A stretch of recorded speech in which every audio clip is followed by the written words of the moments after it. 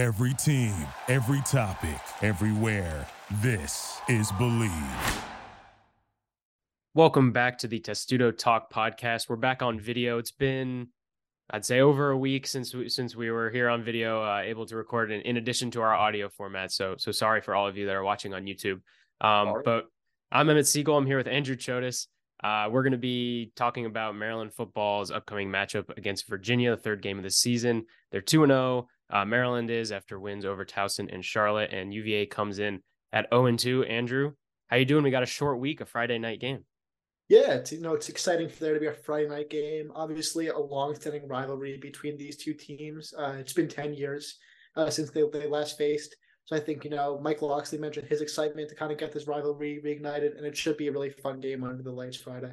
Should be. Friday night games are a nice change of pace a little bit. I know Mike Locksley said pretty unequivocally that he does not like the Friday night games from a coaching perspective, but from a fan's perspective and from a media perspective, it's kind of nice to maybe have that Saturday off. But let's get into a little bit of preview of Maryland's opponent. Let's talk about Virginia. Virginia comes in at 0-2. I think a lot of people are considering them one of the worst teams in the Power Five. I mean, just based off of results, based off their team on paper, they have not had a nice start to the season so far. Andrew, you have a preview up on testudotimes.com of Virginia. So for people who aren't familiar with the Cavaliers, kind of what is the MO of this team? The MO of this team is they're going to try to pass the ball a lot through new quarterback, Tony Muskett, who should be returning from injury against Maryland.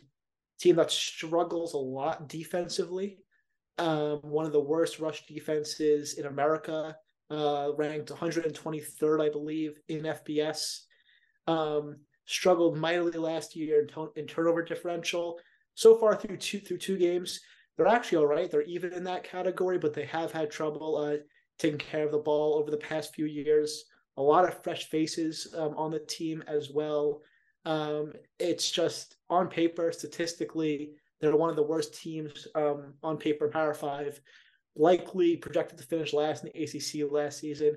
It's been a really tough few years for Virginia. Obviously, it's a team that just a few years ago, was competing in New Year's Six Bowls, and all of a sudden you look back and they go back-to-back 500 seasons, a 3-7 season, obviously some tragedy at the end of the last season, and now their program kind of looking to, rediscover itself. So this is a rebuilding season by all means for the Cavaliers, and they can really only go up from where they are right now. Yeah, and like you said, there's a lot of newness in that quarterback room with them, and I guess that's kind of where every offense starts, right? If you don't have consistency in the quarterback room, it's hard to get things going. You said that Tony Muskett is probably going to be back from injury, or at least healthy from injury. Yeah, so the offensive coordinator did confirm today that he's going to be the starter on Friday night. Whether he's 100% healthy, some reporters on social media that I've been following have said, we don't know based on what's happened in practice. I mean, he only played the first three quarters against Tennessee, was 9 for 14 in that. It was kind of the way the game was going. Tennessee was controlling all the possession, really, so they really couldn't get anything going. But started a true freshman against James Madison, fell short in that game. So he's going to play Friday night, but his health is definitely something to look out for. It is his non-throwing shoulder, though, which is injured, which is a positive, I guess. If you're a Virginia fan, definitely something to still look out for.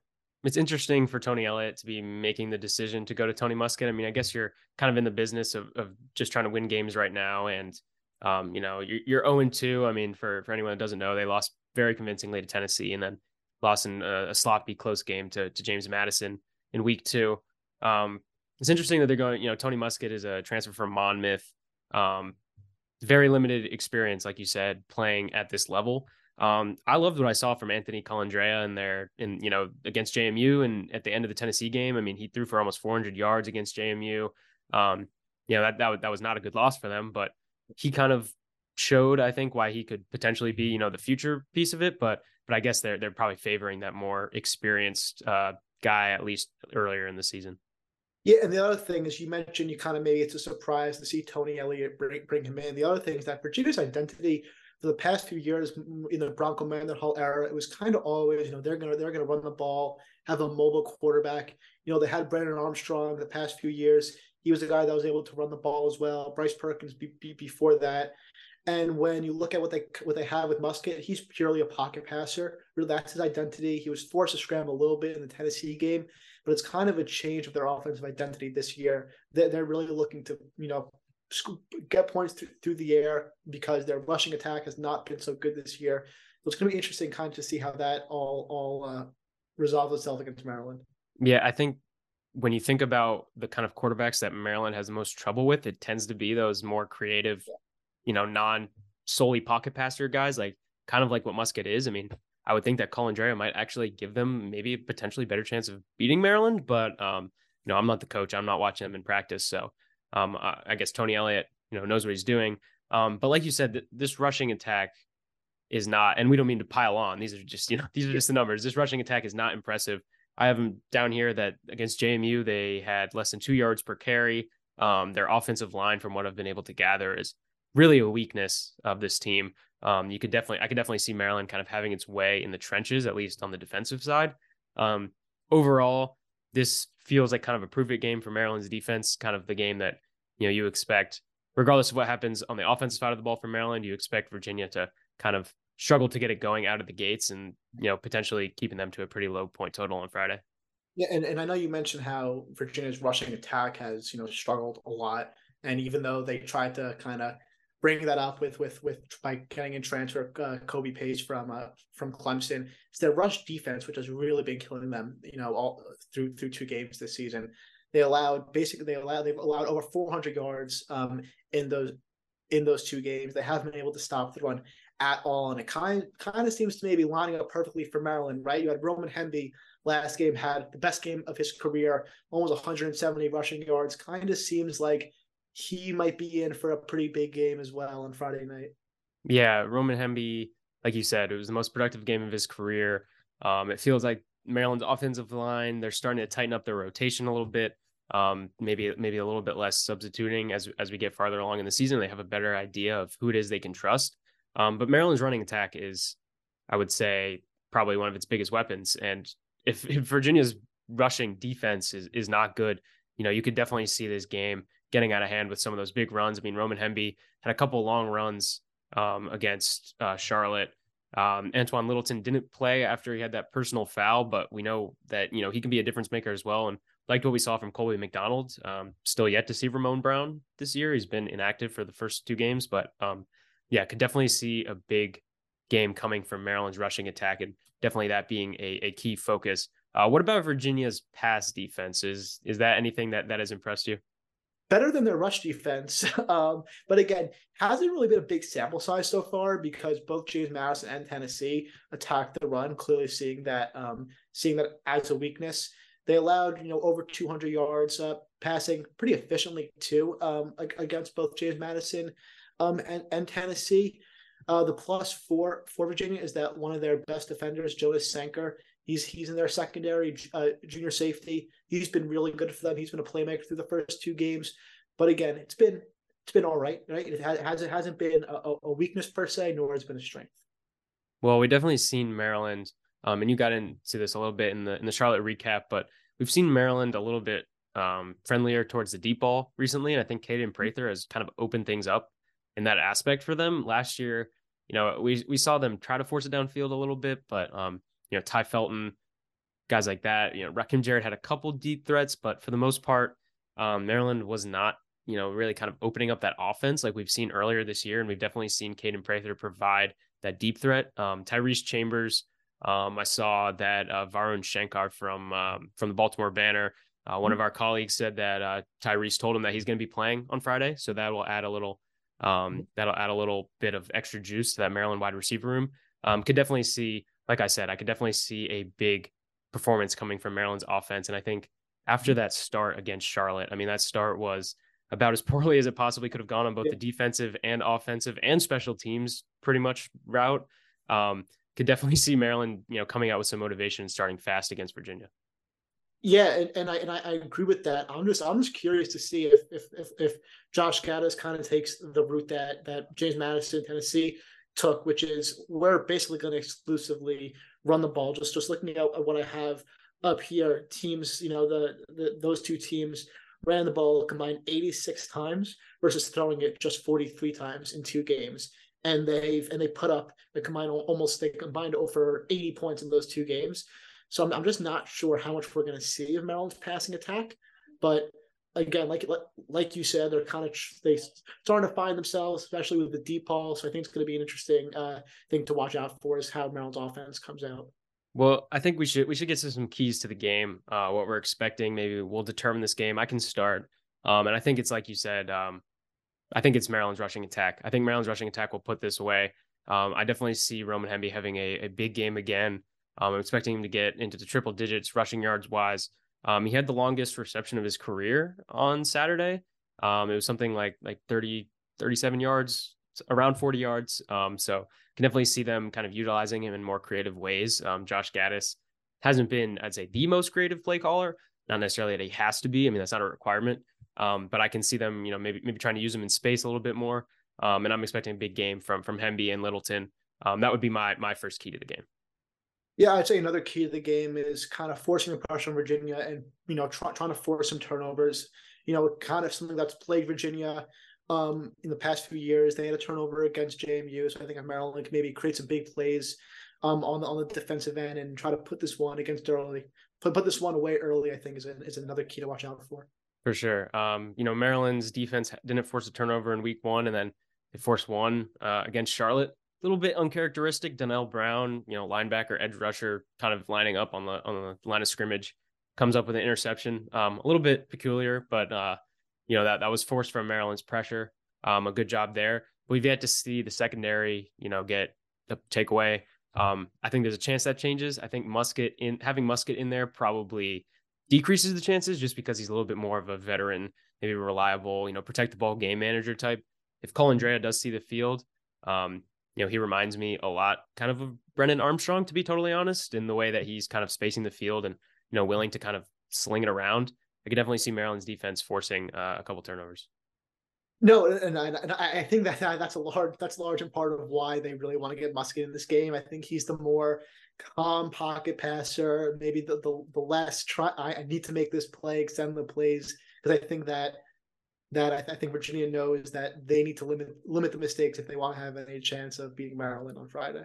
Yeah, and like you mentioned, getting that pressure on that quarterback is going to be key. Muskett not the most adept at extending plays, getting out of the pocket, so yeah, I can definitely see a couple sacks coming. Let's get to special teams. You've been hyping this guy up. I hear Virginia's punter / kicker is one of the best in the country. Yeah, Daniel Sparks. Dude is unbelievable. Minnesota transfer, didn't really play much in Minnesota, but came into Virginia last year and established himself as one of the best players on the team. In his first season, he matched Virginia's single season punting average yard record at close to 46 yards. So far this season, he already punted the ball 15 times, which has kind of shown that that's kind of how the season's going for Virginia. But he's averaging 46 yards. He has 2 punts of over 60 yards. He was an All-ACC selection last year. He had a 69-yard punt against James Madison, which at the time was the 3rd longest in FBS. Now it's the 6th longest. But the dude, he gets a lot of action and he's super consistent. And in a game where Virginia's probably going to be punting the ball a lot, he has a chance to genuinely flip the field and put the pressure on Maryland. Yeah, and I want to see some extra explosiveness, or at least some more sure-handedness from Maryland's special teams. Oh, yeah. I mean, on kickoffs, they didn't get burned by it, but Octavian Smith dropped the ball, I think, twice. Obviously, he was able to just kind of pick it up and take a knee in the end zone both times, but definitely want to see a little bit more sure-handedness, and will be interesting to see if maybe they switch it up there. And then Tarheeb still on punt returns, not terrible. It's not like he was, dropping the ball or anything, but just didn't look super confident out there. And they sending Jayshon Jones back on punts a little bit. I would love to see a big return, help Maryland kind of flip the field for the first time this year. Yeah, no, well, that was one of the things I mentioned also in the takeaways article from the Charlotte game. It's just both Tarheeb still, Octavian Smith, they both just look oddly uncomfortable back there making returns, which is weird for guys who did it last year as well. So I think it's a good something to look out for is these guys should not be looking as uncomfortable as they did against Charlotte.